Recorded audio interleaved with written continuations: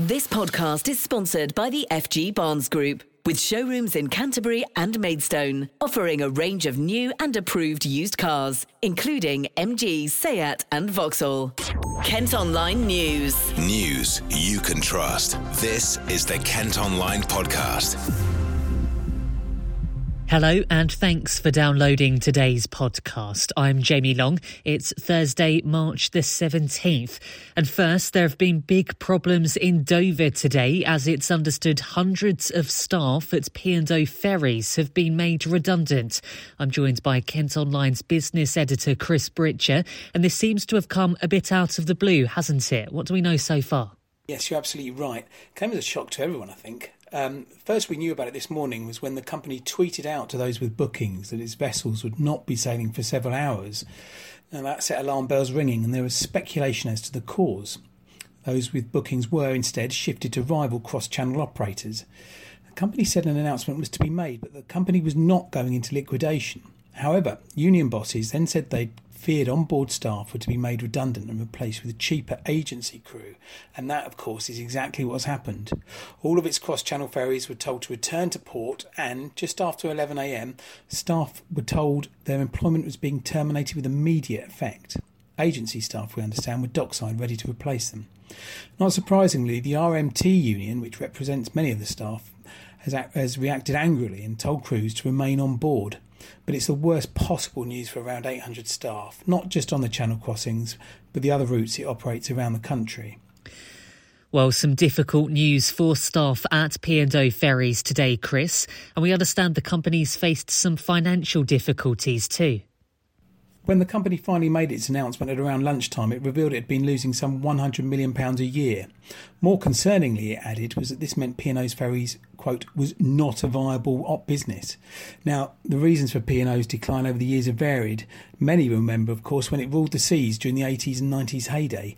But since then, the Channel Tunnel has taken a huge chunk of cross-channel traffic, duty-free trips ended for many years, and more recently, it's seen increased competition from the likes of Irish Ferries and DFDS. And, of course, it has been hit hard by the pandemic. Like other travel operators, the travel restrictions delivered a huge blow to its bottom line, and clearly it felt this drastic step was one way of tackling the issue. As its statement says, our survival is dependent on making swift and significant changes now. But that, of course, will come as little comfort to the hundreds of families in East Kent who will be affected by today's redundancies. Chris, thanks very much. Well, in their statement today, P&O Ferries says in making this tough decision, they're securing the future viability of the business, which employs an additional 2,200 people and supports billions in trade in and out of the UK. They say they're ensuring that they can continue serving customers in a way that they've demanded from them for many years. Well, Safdar Khana was meant to be catching a service from Calais to Dover this morning. He told me he had no idea what was going on when he arrived at the port. Just literally been given a letter saying that we can't cross.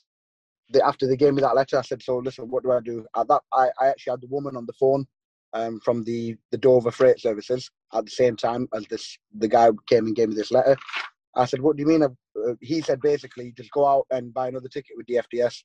I said, who's going to refund my money? And he said, nothing to do with me. So I got a bit stressed out with him. I had the woman on the P&O line from England, or manager, account manager, whatever. She said, don't worry, I'll refund you. I'll get it sorted. Just go and buy another ticket from DFDS. So I then went back out of the port, joined another massive queue full of lorry drivers. And at that point, I realised what's actually going on. There's loads of lorry drivers all like displaced at the minute. I went in the P&O office, got a refund from them. At the same time I was getting a refund, there was another lorry driver who came in to show him his documents, and they said, we don't care about your documents today, go away, we can't do anything. I just thought that was dead cheeky. And then that's it. I got my refund. I went to the DFDS office, got a new ticket, which I've got here now, and I've just come and checked in. So I'm back in the same place I was about 5 or 6 hours ago now. To be honest, I think I'm one of the lucky ones. I've actually been at the front of the queue. I'm back here ready to get on a boat. There's a massive queue of drivers, and a lot of them have no idea what's going on. And P&O have just shut all the booths, so there's literally nothing they can do. If they're booked on with P&O, I don't know what they would do. Kent Online News. Next today, the owner of a cat that was randomly punched in the face in Dartford by a teenager says she's outraged after police dropped the investigation. Doorbell camera footage at Kent Online shows 13-year-old Lorcan being attacked outside Megan Good's home in Cranford Road. Kent police say they're not investigating further as the pet didn't suffer any physical injuries and there's no reasonable way to identify who did it. The Kent schools paid tribute to a teenage boy who's thought to have been found dead near Alresford. Ryan Hughes went missing from his home in Eccles last month and a body was found in the River Medway 3 weeks later. The head of Oakwood Park Grammar has described the 17-year-old as a fine young man and says they'll be offering support to pupils and staff. Elsewhere, bus drivers in Canterbury are worried a new Taco Bell on an industrial park will cause traffic problems. Stagecoach bosses have asked for the plans for the site off Sturry Road to be rejected, saying the area is already congested. The chain wants to open a restaurant near an existing KFC and McDonald's. This podcast is sponsored by the FG Barnes Group, with car dealerships in Canterbury and Maidstone. Now, Dartford's MP has withdrawn his support for plans to build a huge theme park on the Swanscombe Peninsula. The idea of the London resort was first suggested more than 10 years ago, but still doesn't have any planning permission. Gareth Johnson says it's affecting businesses in the area who are threatened with eviction, and he says he's had enough. I think we're all exasperated by just how long this has taken. It has literally hung over the heads of businesses on the Swanscombe Peninsula for over 10 years now. There's somewhere between hundreds and thousands of people who work on the Swanscombe Peninsula, and those businesses, they cannot invest in their companies. They can't plan for the future because at any time they could be compulsory purchased. It's also become clear to me that this company, LRCH, a developer, doesn't have the right vision for Dartford. We've not had any satisfactory answers to what would happen with the traffic, for example. And also, it's also become very clear to me just how damaging this project would be to the environment on the Swanscombe Peninsula, the wildlife that's there at the moment. And for all those reasons and others, I think it's time for us to say enough is enough. To LRCH, that it's time now for them to move on and withdraw their application. How easy is it going to be to stop them? I mean, are you quite keen for them to put a halt to this? Because, I mean, they're still advertising and they're still telling us they're still preparing to open. They're still going through the process. The next stage is that for the planning inspector at the end of this month to make a decision whether or not they're going to allow LRCH to have any more time or whether they're going to say, no, get on with it and make your application. If they get on and make their application, that application then has to be determined. I think the point of me coming out and saying, no, I no longer support this project is to say to the inspectorate, look, LRCH have not engaged with the local community. We said right from the very beginning that they had to be an integral part of Dartford. They couldn't just do this to Dartford. They had to do it with Dartford. Because if this theme park application were to go ahead and it were to be built, it would change the whole character of the locality. So they need to have local people's interests at their heart. And they have failed totally to engage with local people. They don't communicate with me, they don't communicate with local authorities, they don't communicate with development corporations in the area. And so therefore I think it's fair to say, well, look, they haven't satisfied what the inspectorate wanted of them, which is to engage with local people. And of course, this is an NSIP, as it's known. So therefore is a planning application determined by central government, which cannot be amended. It's a take it or leave it situation. And so therefore they have to engage and get it right first time and take on board local people's concerns and considerations. And they just haven't done that, I'm afraid. And therefore, for that reason, I don't feel it would be the interests of Dartford for this theme park to be built. I've been speaking today to Buglife, one of the groups who are really fighting to not have the theme park there because they're saying how important the site is. Obviously, it was given SSSI status as well. Have you been surprised by how important for wildlife that is? Because that's kind of emerged over the past couple of years, hasn't it? So was it an area you didn't particularly know too much about before then? I think it's true. I think I've sort of had a slow process of education about just how important the Swanscombe Peninsula is for bugs. You mentioned Buglife there, but also for migrating birds, for example. This is a location where migrating birds come from Scotland or from Northern England, and they use the Swanscombe Peninsula as a stop-off on their way to Africa. It's incredibly important. It's marshland, it's on the Thames there, but it's not just bird life, it's a whole range of different wildlife there. And actually, it's getting better and better because it's been left alone now by the cement companies for such a long period of time. It is becoming an increasingly important part of our natural habitat. And so therefore, there's an opportunity now to really enhance that, to have schools and local people using that as a local asset for the area. And if we can do that, we can really make a positive thing out of this and ensure that this sort of wildlife area is preserved, not just for us, but for future generations as well. That's Gareth Johnson, the MP for Dartford. Well, Jamie Robbins is from Buglife. He's welcomed the MP's stance and says the land must be saved. We've been working with other NGOs and the Save Swanscombe Peninsula group for the last couple of years to tell everyone how important the wildlife is at the Swanscombe Peninsula and that it's just the wrong place for a theme park. And we applaud Gareth Johnson for coming out today and saying very clearly, Dartford can do better than this theme park. He wants the wildlife there to be kept for future generations, which is exactly what we want to hear from our MPs during a biodiversity crisis.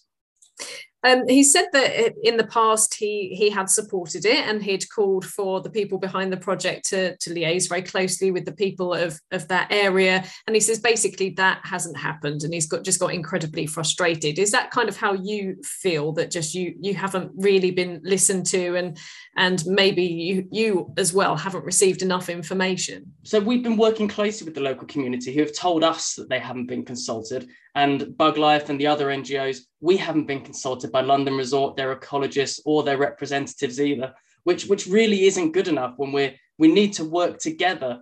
Even if we have different positions, we need to try and talk to each other to try and work out how best to save the habitats on site. We won't always see eye to eye, but it's still always important to have that conversation. But they've just simply failed to engage, and they've shown none of the willingness to work with anyone locally to make this happen. Just remind us, for anyone who doesn't know, Jamie, how significant is this area of land for wildlife?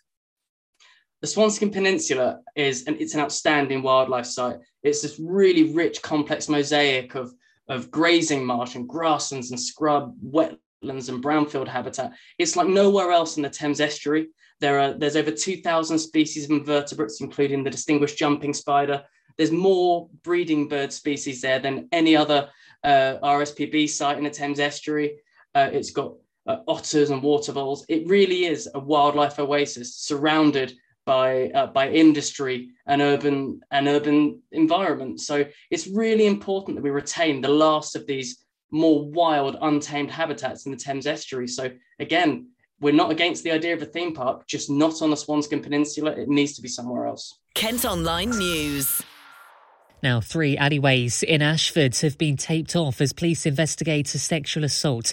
Officers have been standing guard at Taylor's Passage off the High Street, a cut-through leading to the Park Mall shopping centre, and Northbrook Lane off Canterbury Road. The attack is thought to have happened last night. So-called boy racers and dangerous drivers in Dartford could face fines of up to £1,000. The council there is asking for your thoughts on plans for a borough-wide public spaces protection order to tackle antisocial driving. Residents living in the Crossways Boulevard area of Greenhive say late-night meetups are keeping them awake at night, with drivers speeding at up to 80 miles per hour. Elsewhere, a person's been treated by paramedics after a boat caught alight in Medway. They were checked over after breathing in smoke following the blaze off Canal Road in Strood this morning. Crews spent over an hour tackling the flames. Luke Gallagher is landlord of the Boat House in Strood. He says it could have been avoided. Well, it was an accident waiting to happen. I've been warning the council for months about how unsafe it is over there and how him burning wood and plastic on his boat is very unsafe, and it's all just been brushed under the carpet really. It's been years of Medway Council telling me that they're going to be doing something about it and rehoming people on the boats, and nothing's happened, and it's just somebody else's problem. But Medway Council should be held to account about this, because I think this is all very preventable. Well, we've asked Medway Council for a comment. Now at Kent Online, you can see the first pictures inside the famous Wonky shop on Rochester High Street that's been turned into a new micro-pub. The Wolf and Castle is being opened by a self-confessed craft beer fan who only got a licence to serve alcohol 4 weeks ago. He's given up his London job to run it and is due to open for the first time tomorrow. And finally, a famous steam train has been travelling through Kent today. The Flying Scotsman was built nearly 100 years ago and became the first locomotive in the UK to officially reach 100 miles per hour. Well, it's been travelling through Canterbury, Ashford, Dover, Folkestone and Wye. These people have been waiting at Canterbury West Station to see it. I'm happy to see Scotsman come down this way. It's very unusual for it to come through this way. Like, obviously it's been in a 1 in 50 year event, so I'm very excited to see it. We've come from Margate today to see the Flying Scotsman as a part of our work with Hornby. Yeah, and we're very excited to see such a historic locomotive and hopefully get some nice photos and videos with our train set. We've come down because my mum loves trains and I love trains, so we've just come down to see the Flying Scotsman come in. Just for the day, quite excited. Didn't realise there would be quite so many people. Well, there are plenty of pictures over at Kent Online. That's all for today's podcast. Thanks ever so much for listening. Don't forget to follow us on Facebook, Twitter and Instagram. And you can also subscribe to the ad-free premium version of Kent Online, where you can also access all of our newspaper titles and exclusive content. Just head to kentonline.co.uk/subscribe. News you can trust. This is the Kent Online Podcast. This podcast is sponsored by the FG Barnes Group, with showrooms in Canterbury and Maidstone, offering a range of new and approved used cars, including MG, Seat and Vauxhall.